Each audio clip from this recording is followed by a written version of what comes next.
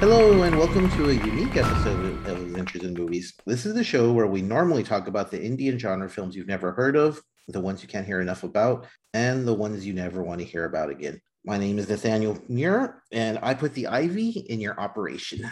Joining me on these ongoing adventures is the host who puts the gizmo in Guillermo. I am Danny and Gizmo. That's also Willie. I'm telling you, Danny, you have to watch What We Do in the Shadows. Yeah. Okay. I have to watch that. Uh, Wait, hold on. I did see the vampire meeting like after a movie, and that was really, really fun. The Vampire Council? Yeah, the Vampire Council, yeah. Oh yeah, when they have all like Wesley Snipes in there and stuff. Yeah, which is really funny. That's fucking hilarious. Also joining us is the host who puts the creep in Creep Show. Ooh, that's me, Blake. Creepy to the max. Creep on, creeping on, everybody. And just to give everyone a little bit of background, we are part of the Morbidly Beautiful podcasting network. They have a whole bunch of horror themed podcasts on there. Plus, they have some great news. They also talk lots of horror. On our show, we've been lucky enough to have, we've interviewed Barbara Crampton, Brandon Cronenberg, and Gigi Saul Guerrero. We've also had covered films from Fantasia Film Fest, from Sundance, and from Fantastic Fest. Danny, let them know why you deserve to be on the show.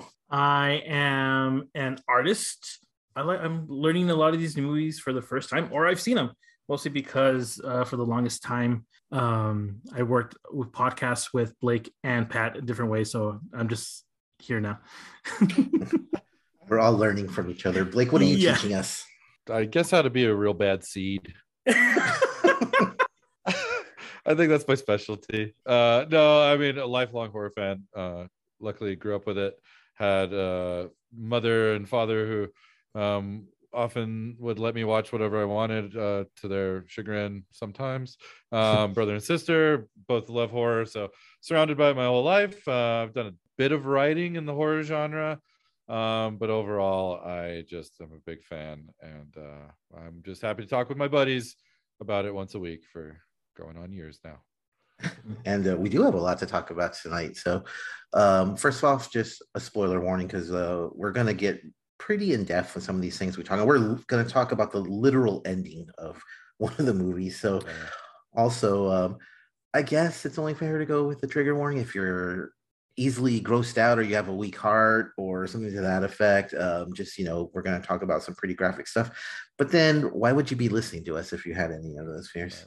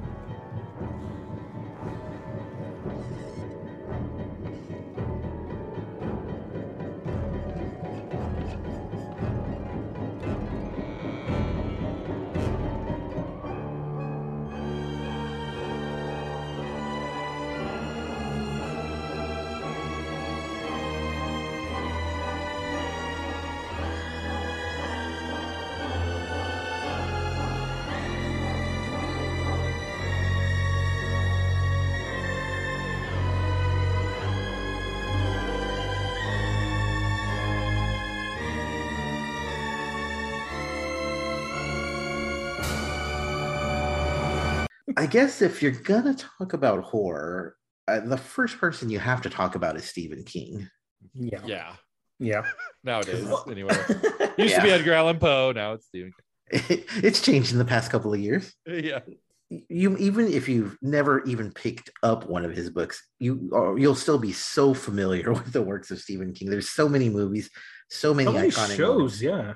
so many television shows. You're right. There is so much with Stephen King's name attached to it. So there were so many scenes that we could have picked from, but one of the most iconic goes way back to when none of us were born yet. This is how long Stephen King has been doing this. Salem's Lot, the vampires. That what makes that scene with the vampire in the window so memorable? Man, it really is memorable. It's eerie. It's super eerie. It's very. I think it almost portrays the mood and theme of the film like in one scene kind of perfectly. There's kind of a loss of innocence thing going on with because it's like his buddy, and I don't know. It's like second story windows, so it's like there's supernatural elements to it. They have like backwards fog happening, which is always super fun. I love backwards fog. I love backwards fog. It's such a simple thing that some movies make it a point to like, ooh, look at this backward fog, but it doesn't really point it out. It's just happening. I think, and it's just, and it's for those who haven't seen it, it's an amazing, it's a mini series of which is also by Tobe Hooper, which is like so crazy. Though it's not the most violent thing you'll ever see, but it's definitely one of the scariest things. The lighting, even just so it's so dark and gloomy. The contacts in the eyes, the eyes are super scary. You know, they do a really effective job of special effects with very little going on in those special effects, so it really stands out. And like I mentioned, it ripped off multiple times since then. You know, very influential scene. Absolutely. Also, you can't overstate how frightening creepy kids are. Yeah, you have one half tapping, half scratching at the windows, saying your name and saying, "Come here," or whatever he's saying. Yeah. No bueno. So Blake, big Stephen King fan. Also, you mentioned that you have a literary background. So where does Stephen King rank among American authors? And you can pick whatever metrics you want to use. Oh, geez. Because I mean, you can go by writing ability, you can go by sales, you can go by name recognition, whatever you want to go. Where would I guess the real question is, should Stephen King be taught in schools? Is he that good? Yeah, absolutely. Here's the thing about Stephen King. I think Stephen King's writing influenced virtually everything that has in the genre specifically. He's influenced everything.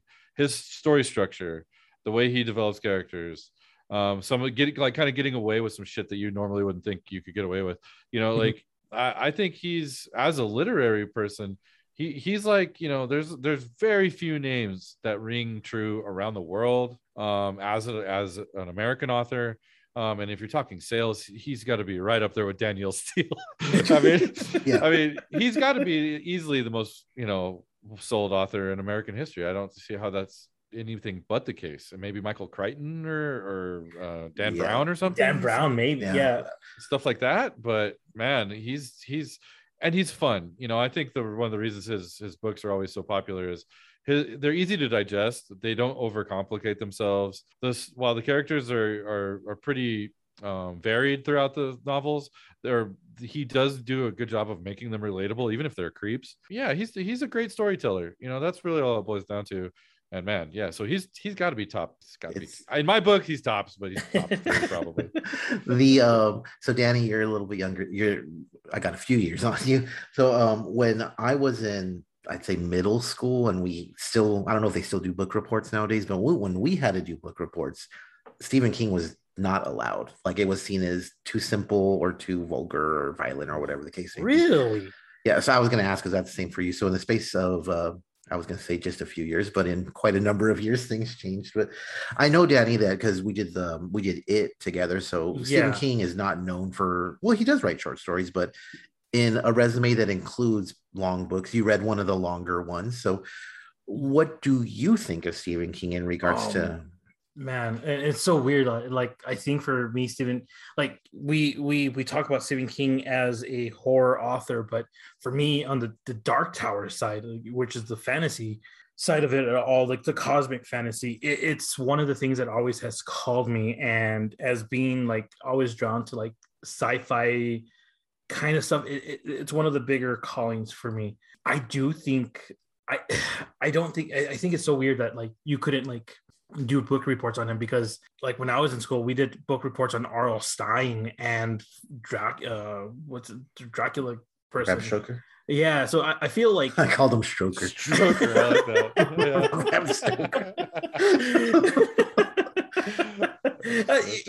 you know, it's so dumb. You know, like he is very creepy to where a point I wasn't allowed to watch it as a kid because it was going to be too scary. And it's a TV show, you know, of all things. But seeing the original it as intended, it is pretty creepy, and it might like the way that he wrote in it. It's so great. It's so mesmerizing, so detailed, so unnerving a lot of the times, and it's one of the best books that I've read in a long time. You know, it's funny. I when I was in junior high, I guess I was reading it. It must have been 7th grade, so however old that makes you. And I had a teacher in English class, no less, tell me to put that book away because it was trash. And I just thought it was funny that a teacher would tell a student to stop reading in an English class.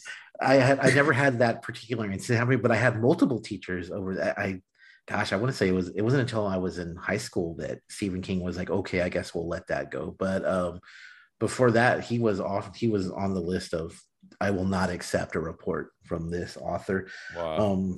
There was a point where when I was much, much younger, when I was like, he's like, yeah, I enjoy the stories, but he's not a good writer. Over the years, I've come to realize, and kind of to Blake's point, and actually to Danny's point, to both of your points, that he's just an amazing storyteller. And whether it's grammatically perfect, or I mean, he uses some really good metaphors and comparisons, actually.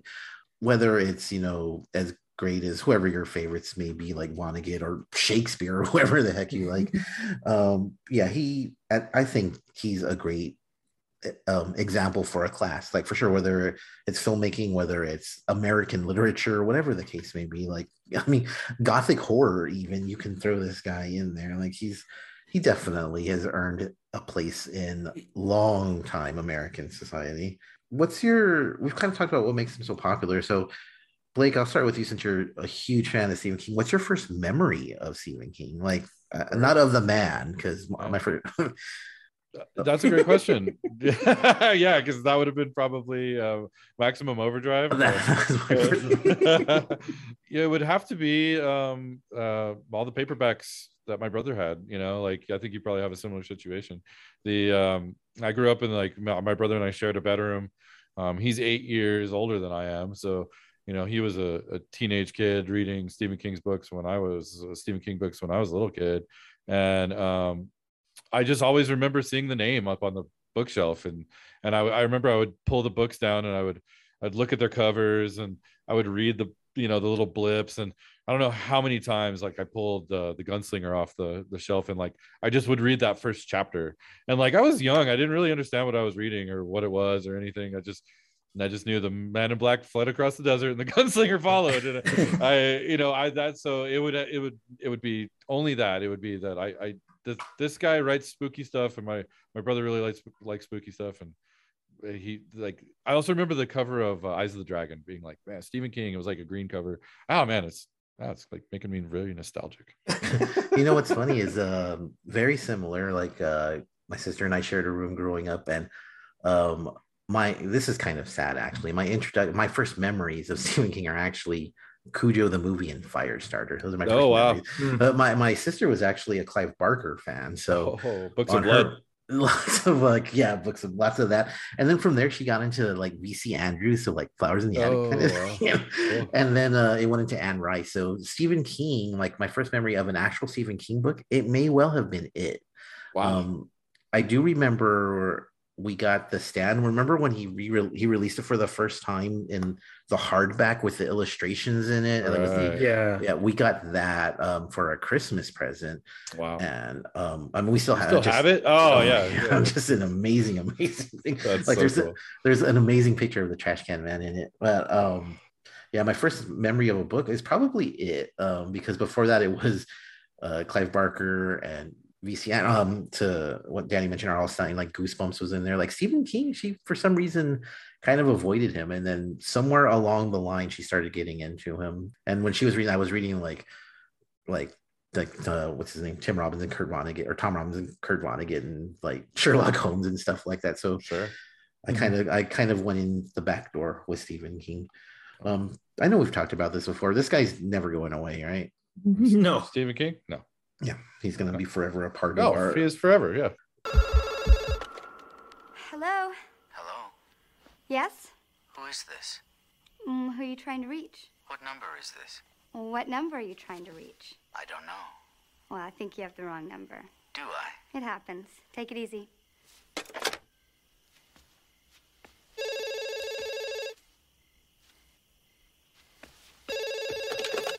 Hello? I'm sorry. I guess I dialed the wrong number. Well, so why'd you dial it again? To apologize. You're forgiven. Bye now. Wait. Don't hang up. What? I want to talk to you for a second. They've got 900 numbers for that. See ya.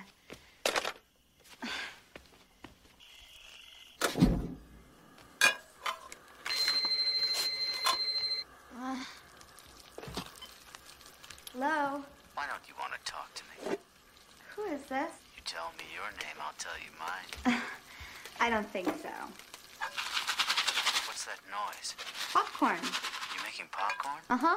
I only eat popcorn at the movies. Well, I'm getting ready to watch a video. Really? What? Oh, just some scary movie. You like scary movies? Uh-huh. What's your favorite scary movie? I don't know. You have to have a favorite. What comes to mind? Halloween. You know, the one with the guy in the white mask who walks around and stalks babysitters? Yeah. What's yours? Guess. Nightmare on Elm Street. Is that the one where the guy had knives for fingers? Yeah, Freddy Krueger. Freddy, that's right. I like that movie. It was scary. Well, the first one was, but the rest sucked. So, you got a boyfriend? Why? You want to ask me out on a date? Maybe. Do you have a boyfriend? No. You never told me your name. Why do you want to know my name? I want to know who I'm looking at. What did you say? I want to know who I'm talking to. That's not what you said. What do you think I said? What? Hello? Look, I gotta go. Wait, I thought we were gonna go out. Nah, I don't think so. Don't hang up on me.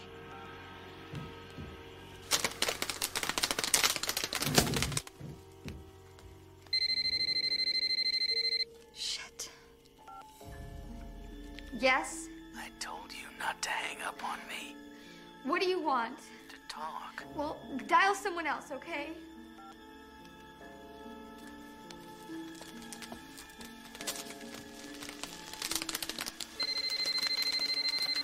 Listen, asshole! No, you listen, you little bitch. If you hang up on me again, I'll gut you like a fish, understand? Yeah. Is this some kind of joke? More of a game, really. Can you handle that? Blondie.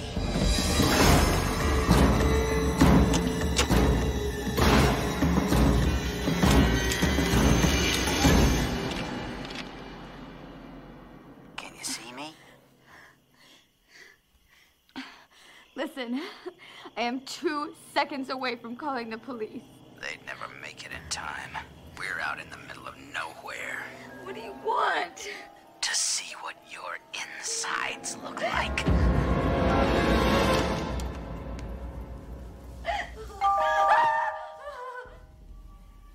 Who's there? Who's there?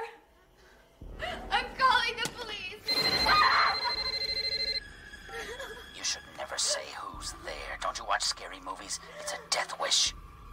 You might as well just come out here to investigate a strange noise or something. Look, you've had your fun now, so I think you better just leave or else. Or else what? Or else my boyfriend will be here any second and he'll be pissed when he finds out. I thought you didn't have a boyfriend. I lied. I do have a boyfriend and he'll be here any second, so your ass better be cool. Sure. I swear. He's big and he plays football and he'll kick the shit out of you. I'm getting scared. I'm shaking in my boots. So you better just leave. His name wouldn't be Steve, would it? How do you know his name? Turn on the patio lights. Again.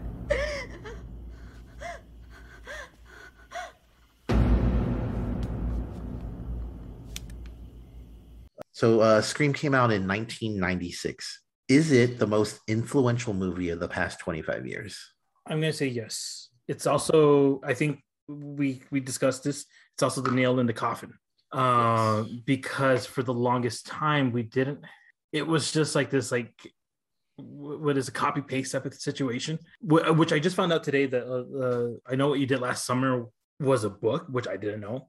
But really, was it an offshoot of the Babysitter's Club? You know all these, like, because there's gonna be I Know What You Did Last Summer TV show on Prime, and Yeah, so I shared it with my sister, and she's like, "Hey, I remember reading the book as a kid," and I'm like, "What the fuck, you nerd?" And she talked about another. How did she even? This is the first I'm hearing of it ever. Yes. Being a book. Like, So where did she find this? I think in school, and the thing is that, like, me and Blake are in the same school district, so our school district was a little bit everywhere. So she had to find it through the library in, I think, in elementary, maybe middle school. So that puts her, like, this is how she found horror. Like me, I was forced to watch horror films like Firestarter, but this is the way. And I going back to the point of why this is whole, like, a nail in the coffin, is because, like, ever since Scream, we have a mass killer, like, from urban legend. For like the next 5 years to like maybe 10, there were just all these rinse and repeat type of movies that followed the formula that Scream put on. Even like Jay and Silent Bob make fun of that in one of their scenes in that movie. So I do feel like it's influential because everybody started doing it, but then it also, like, it kind of ruined the slasher film for a long time. Well, if there's I mean, you bring up a lot of good points. This barely meets the cut of being the most, because this is just 2 years after Pulp Fiction, which is just an era-defining movie. And a genre, I mean, not genre change, it's a cinema changing. I mean, it just totally changed how they did things in Hollywood. Scream, it's really funny. That movie is so influential, I think, that to this day we're seeing movies that copy that formula. On Netflix, for their Netflix and Chill lineup, they have a movie called There's Someone Inside Your House, which I believe is based on a book, but it's Scream basically. It's an attempt at Scream in a modern setting and in the 21st century, and it has Scream's fingerprints all over it, which is crazy because that was so long ago. Yeah, man, it's interesting. I look back on it now and I'm like, I remember it being a big deal because it was Wes Craven, right? It was like, oh, Wes Craven's back and he's doing a new horror property, and like, I think nobody expected it to be that good, but it's got so much personality and it was appealing to a vast audience. Oh yeah, it's amazing. And I agree with it being the final nail on the coffin for slashers, but at this, because the slashers, just they peaked in the 80s. They were, everyone loved them. But there were movies that poked fun at them. We've talked about Slumber Party Massacre in the past. That was a parody of slashers, but nothing, and this is like, almost a decade after, but nothing quite deconstructed that subgenre as well as Scream did. And kind of, it was an homage, but at the same time, it really pointed out how silly slashers were. Mm-hmm. I mean, I guess the question would be like, what slashers, after being so popular for so long, what caused their downfall? Well, I think it went from being like, well, because like it's almost exactly what you just said. It's Scream took horror tropes and slasher tropes, made fun of them, also while expertly executing those tropes in a great movie. So it made fun of itself while it was doing something really well. So that's like a really strange thing to have happened. And so I think a lot of writers, horror writers, and screenwriters and stuff went to go like, oh, that's what you got to do. It's got to be kind of goofy and fun and also really brutal. And nobody could ever really, I mean, that you can only pull that off once, really. Mm-hmm. You know what I mean? And so yeah, the imitation factor got a bit much. I kind of did love that for a long period of time. It was like, ooh, there's gonna be a new slasher thing coming out. which really, I mean, it boils all the way back down to like what came out like later, like Saw and stuff. People wanted these movies that were coming out frequently. They wanted new series of horror, franchises. And so I mean, a lot of it birthed a lot of crap, but it also set up some groundwork for some really great stuff too. Yeah, and for some long-running franchises. And what Scream basically did to the slasher genre was like grab it by the face and rip its face off and say like, oh, you won't be needing that anymore. I own you. Nice head. I think I'll take it. Well, I mean, we're still talking about this, that it's getting its 5th iteration. Next year, right? Yeah. And it has a TV show as well. So yeah, I mean, it's very, very, and what it did was, I mean, the fact that in 2021 we're talking about it unironically in a loving way, and again, I mean, it's not just one movie, like you said. There's a 5th one coming out. This is one of those cases where the sequel, you can argue, is better than the original. I mean, and the first time I saw that scene, yeah, it's do you want to play a game, and Drew Barrymore amazing in that scene. Really, what people don't often say, I mean, kudos to Drew Barrymore, who in 1996 was like the it girl, and she's in this movie for 10 or 15 minutes before she bites it. Yeah. I love that. I love that and then it was like a big joke on the audience, right? Like all the marketing, Drew Barrymore is front and center, and it's like, wow, Drew Barrymore's in there. Like, what a cool thing. And then to have a huge name star like that, bite it in the first 10 minutes of flick, I thought was just so awesome, so clever, so creative, so brave on so many parts, and very, very memorable. I just want to apologize to Mike's mom and Josh's mom and my mom. And I'm sorry to everyone. I was very naive.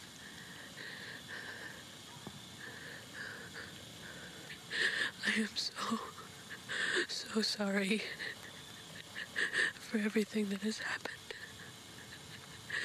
Because in spite of what Mike says now, it is my fault. Because it was my project. And I insisted. I insisted on everything.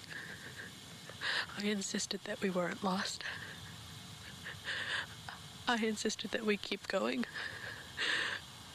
I insisted that we walk south. Everything had to be my way. And this is where we've ended up. And it's all because of me that we're here now. Hungry and cold and hunted.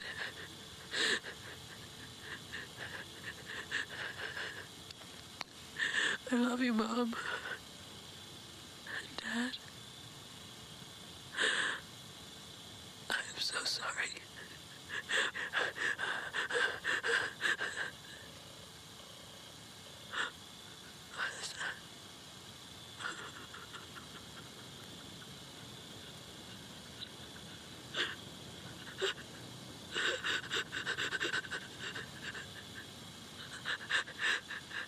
I'm scared to close my eyes. I'm scared to open them.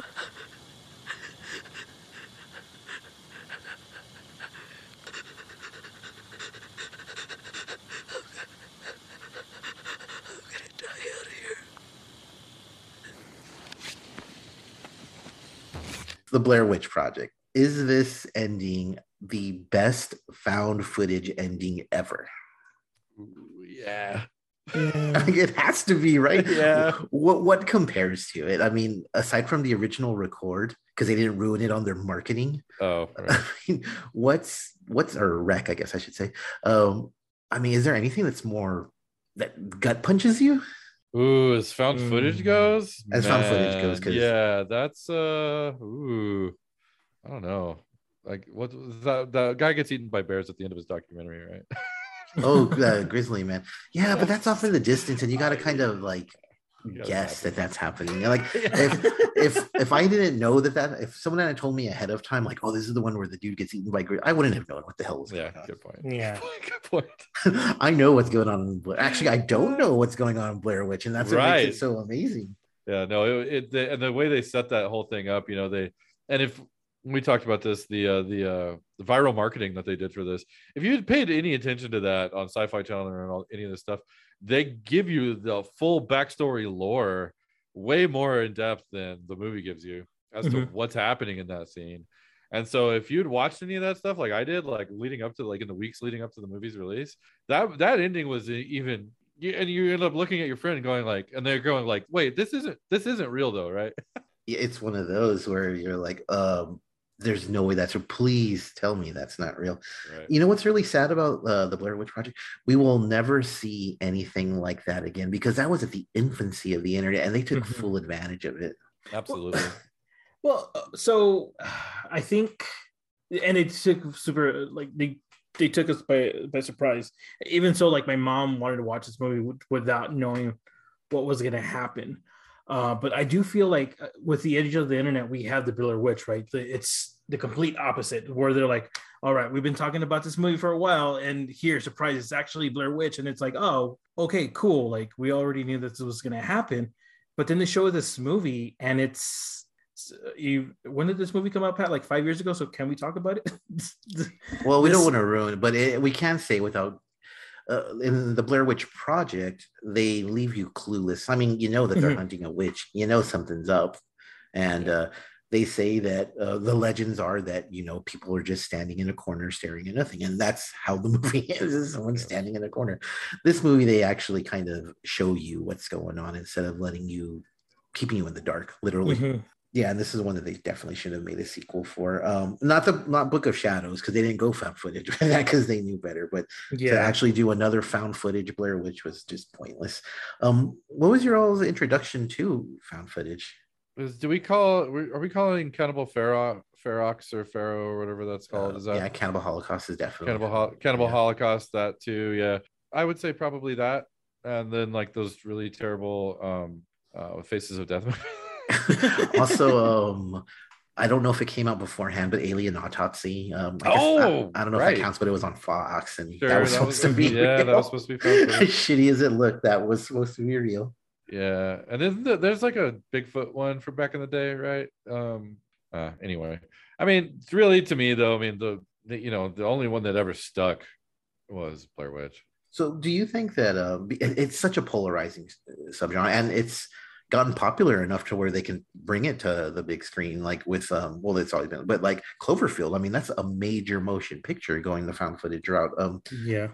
Do you think found footage will ever go away? I mean, it's so weird that so many people hate it, and the people who like it, it's niche. It's strange. It's evolved. It's one of the nice things about found footage films is as technology progresses and things change, that genre seems to be more malleable than others, because what we're getting for found footage now are these like webcam kind of movies, which Unfriended and what was that other one? Host. So I mean, it's interesting. I don't think it's going away. I don't think it's as pervasive or it will be like it used to be. But we're about to get one that's totally shot on iPhones. Like if they're out, that's probably already been done. But like I can see it. I can see it sticking around. I don't think we're going to get quite the glut of it that we did from 1999 to 2010, let's say, with like Paranormal Activity and all those other things that you mentioned. And you bring up a really, really good point. As long as technology evolves, then found footage will evolve with it and stick around.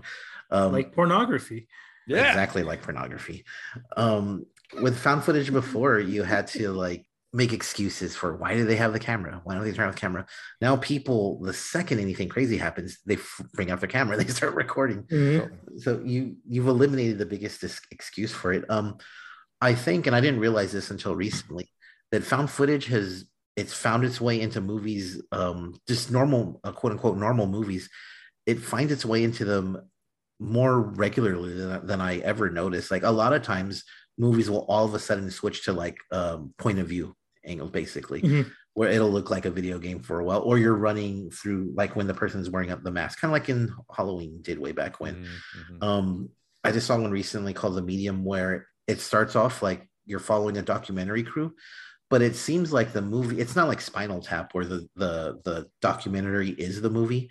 It's like the movie is about a documentary team following this person, and it kind of eases its way into a straight up shaky cam found footage. It's it's really strangely done, and I didn't even realize what it was until it was a pretty long movie. It was like around 2 hours, but I didn't even realize till about an hour in when it changed over. Basically, I was like, oh wait, this is a found footage, I think.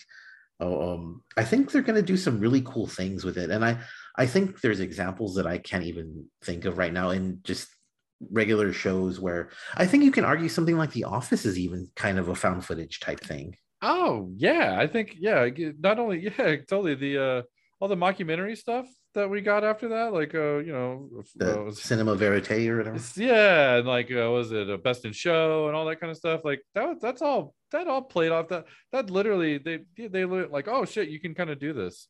Let's do it in all sorts of different ways. Yeah, absolutely. Yeah, it ain't ever going away. So if you hate it, too bad.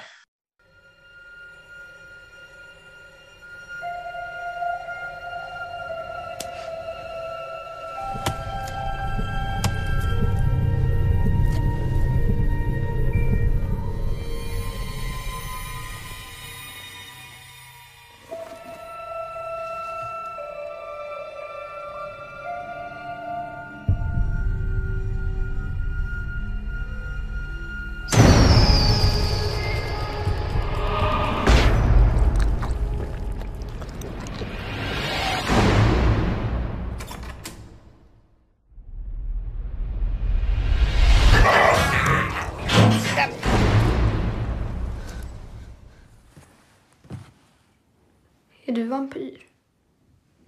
Hade du tyckt om mig ändå?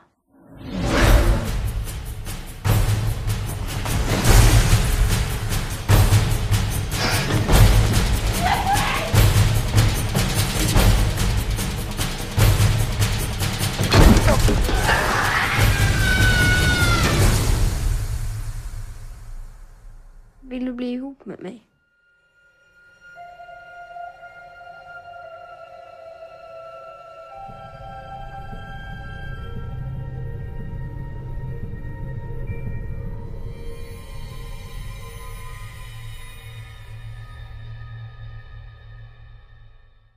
Fear is a universal language.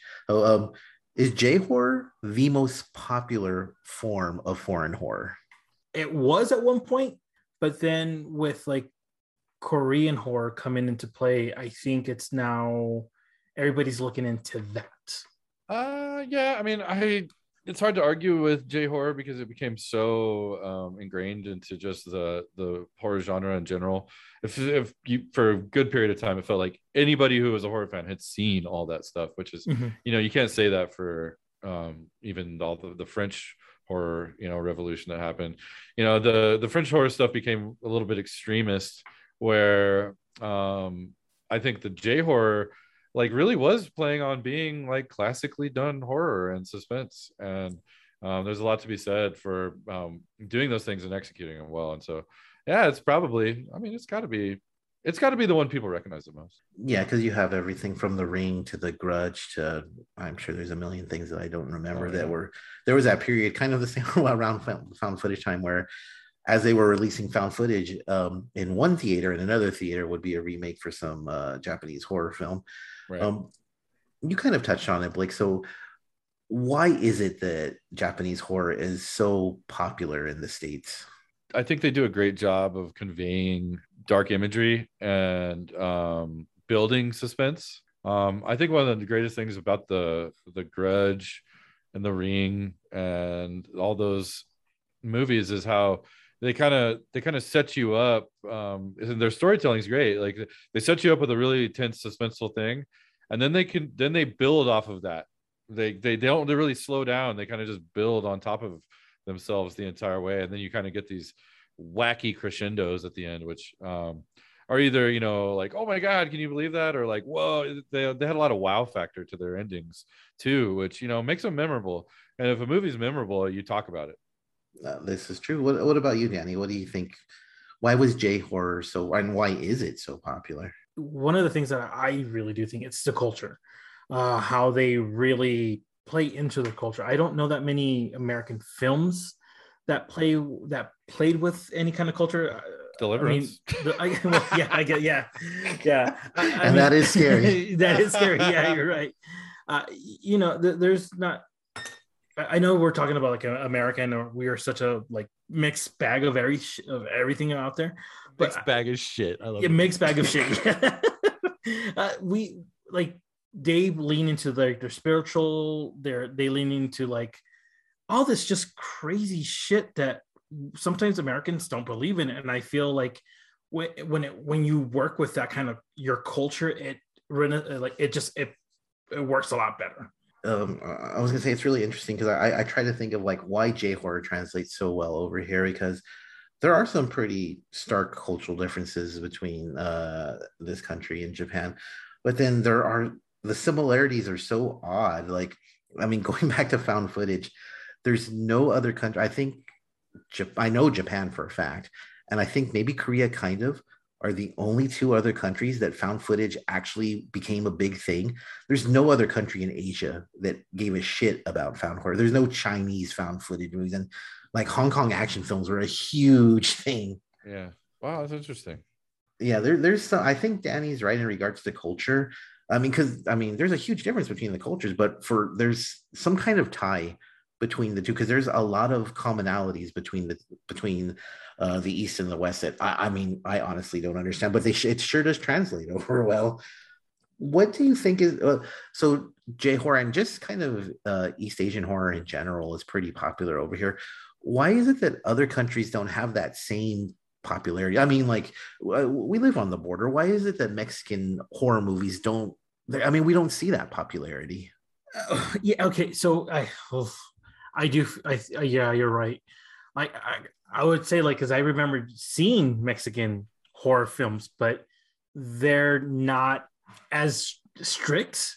I don't know if that even makes sense. As strict as J horror, or like even like what we're getting now.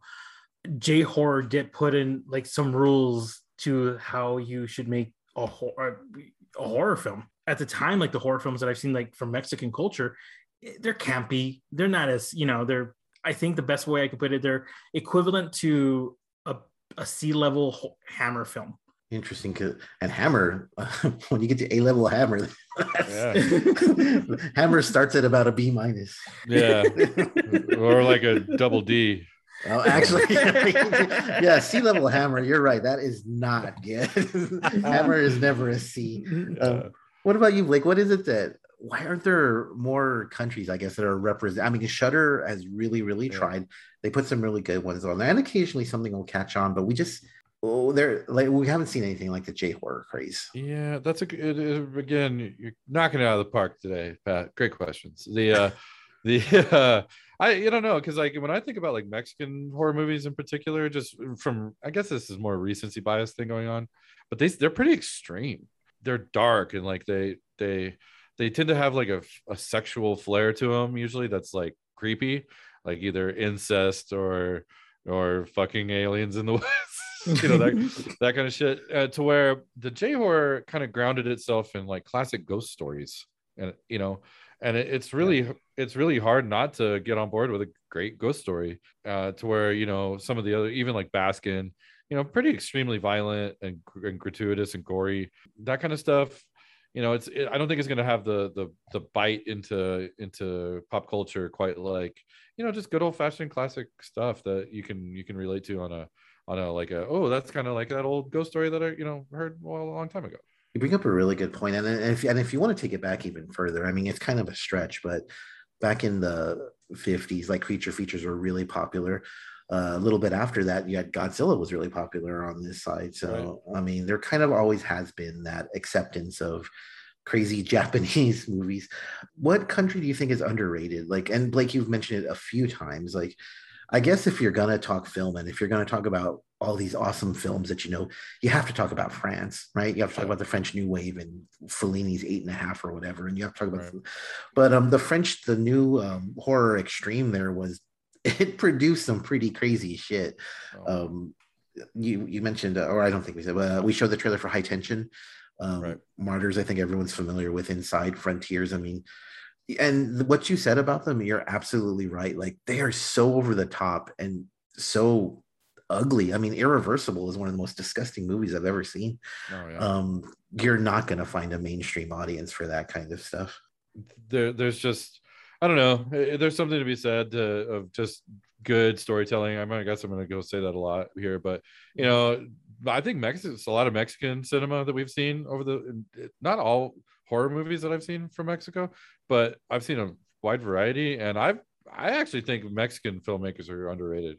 I think there's a lot of neat stuff, or just people from Mexican descent doing stuff that plays into that cultural tie and does it in a really cool way. And I would say there's a lot of good stuff coming from south of the border. Well, you talked about the creep factor, and it's very understated. I think I don't know the Spanish title, but Danny can correct me. We Are What We Are is an amazing horror movie. It's a slow burn. So if you don't like A24, then you're not gonna like this movie. But it's such a good story. It is Strike 5. They are 0 for 5, which I believe is the sombrero, the golden sombrero.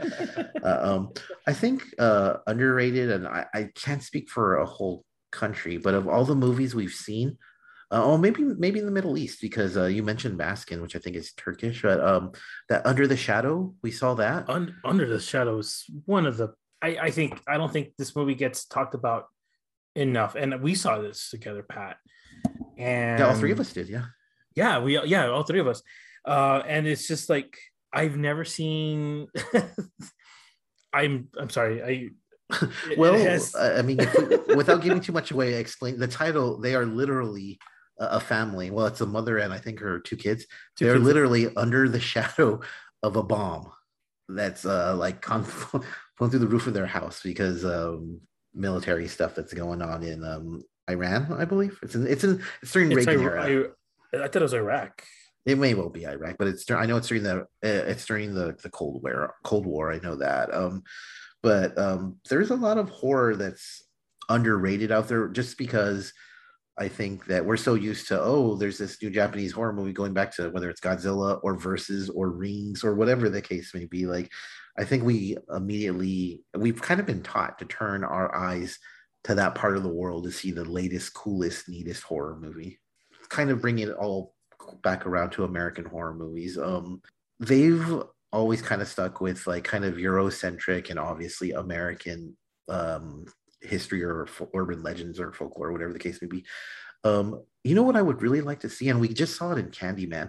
I would like to see more like African Caribbean lore and culture and like dark magic in horror, because I like tales of witches and hooks stuck on door handles and all that, but it'd be nice to see something a little different. Completely agree. Yeah. No, I think that's an untapped vein for sure. The anything like there's like I used to have like a book that was like African folklore, and man, there are some really it's unconventional, as far as like it really playing on the base of like, man, you can tell that like Africa is just like a tough continent. You got to be like kind of a tough person to live there, and their folklore it illustrates that. Every weekend you can find us here. As we mentioned, we're a part of the Morbidly Beautiful podcasting network. There's a whole bunch of horror themed podcasts on there. We have an open review policy. If there's anything you want to hear us talk about, any ideas you have for theme months, let us know. And while you're doing that, you could also follow the show over on Twitter at Adventures in Movies. You could also find Nathaniel on Instagram at NathanPortTaste. You can also find me, Danny, on Twitter and Instagram at default_player. And you can find the swinging utter Blake on Twitter at Four-Eyed Horror. The swinging utter, dude. I like that one. Yes, and next week, more fests. We're very festive this October. Hellacious delights in store, and yes, tune in for that. And you can find us on Apple Podcasts. You can find us on Spotify. You can go to Amazon Music. You can go to Stitcher. We're in all of these places, along with being on Morbidly Beautiful. Wherever you listen to us, make sure to give us a rating or just tell a friend to listen. And that's our cue. We will talk to you next week. Thanks for coming out, guys. Adios, Sun City Fright Fest.